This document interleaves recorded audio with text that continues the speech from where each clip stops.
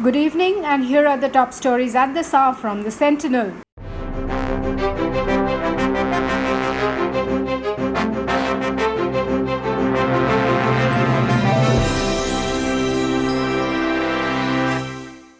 The centre on Wednesday ordered immediate withdrawal of about 10,000 paramilitary personnel from the Union Territory of Jammu and Kashmir, officials said. This is the biggest de-induction of these forces after additional troops were rushed to the Union Territory post the abrogation of Article 370 of the Constitution that gave the erstwhile state a unique status. They said the decision was taken after the Ministry of Home Affairs reviewed the deployment of the Central Armed Police Forces or CAPFs in the Union Territory. The Home Ministry had last withdrawn 10 CAPF companies from the Union Territory in May, while 72 such units were taken out in December last year. 2 months after actor Sushant Singh Rajput died by suicide, the Supreme Court on Wednesday directed the Central Bureau of Investigation or CBI to take over the investigations into the case. The court also asked the Maharashtra police to assist the probe and hand over all the evidence collected in the case so far to the Central Investigating Agency. The top court also upheld the FIR registered in Patna by Sushant's father, K.K. Singh. The order came on actor Rhea Chakraborty's plea seeking transfer of the FIR from Patna to Mumbai. Sushant's family has alleged that Chakraborty had abetted the alleged suicide of the actor. Sushant Rajput was found dead at his apartment in Mumbai's Bandra on June 14. The initial investigation done by the Mumbai police revealed that prima facie it was a case of suicide. However, no suicide note was found. The provisional post-mortem report revealed that the cause of death was asphyxia due to hanging. The Union Cabinet on Wednesday approved the proposal for leasing out Jaipur, Guwahati and Thiruvananthapuram airports. These airports are currently owned by the Airport Authority of India. The lease would be for 50 years and the revenue collected through this model will be utilized by the Airport Authority of India to develop airports in small cities. This move is also expected to benefit passengers as the facilities are expected to get better as the lease would be handled by a private player.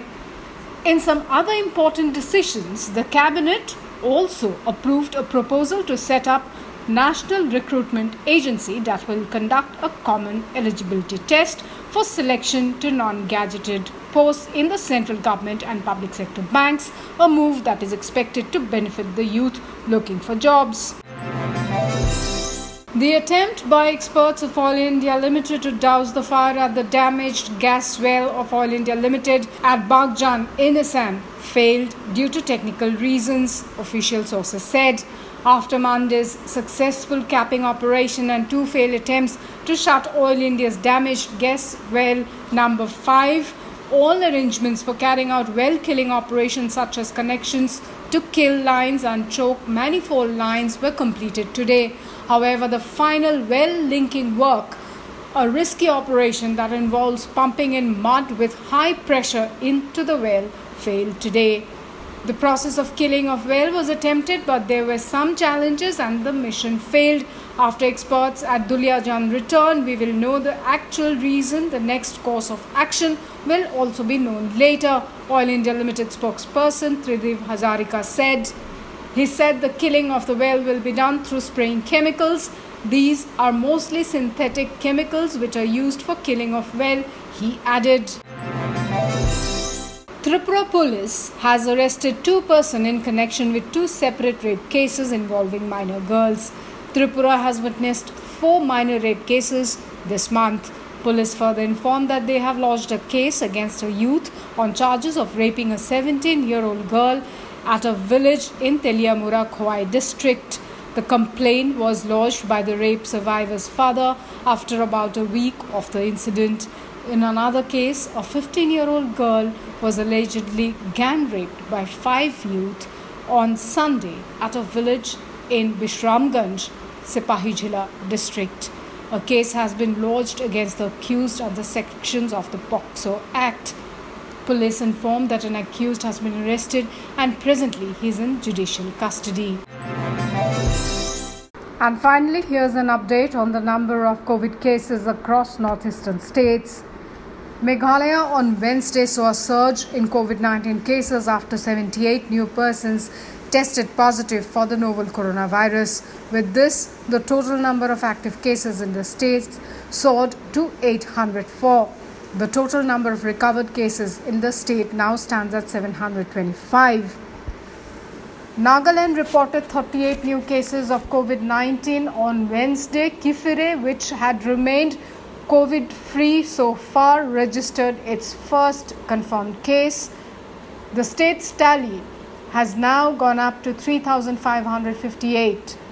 Manipur, the total cases have reached 4,765. The number of recoveries stand at 2,789 and 18 people have lost their lives due to COVID. In Arunachal Pradesh, 133 new cases have been reported in the last 24 hours. The total caseload of the state stands at 2,875. In Mizoram, 45 more people, including 3 army jawans, have tested positive for COVID-19, taking the tally to 860. In Tripura, the total caseload now stands at 7,663 as 236 people tested positive for the infection. 3 more fatalities, pushing the coronavirus death toll in the state of Tripura to 65. In Sikkim, 25 new COVID-19 cases have been reported. The state's tally stands at 1,232, while the death toll rose to 3, with 1 more fatality. Assam continues to top the charts as far as northeastern states are concerned. The total caseload in the state stands at 82,201. I repeat the number. The total caseload in Assam stands at 82,201. Recoveries stand at 58,294, and the number of deaths have gone up to 203. And that's all we have in this edition. Thank you for listening.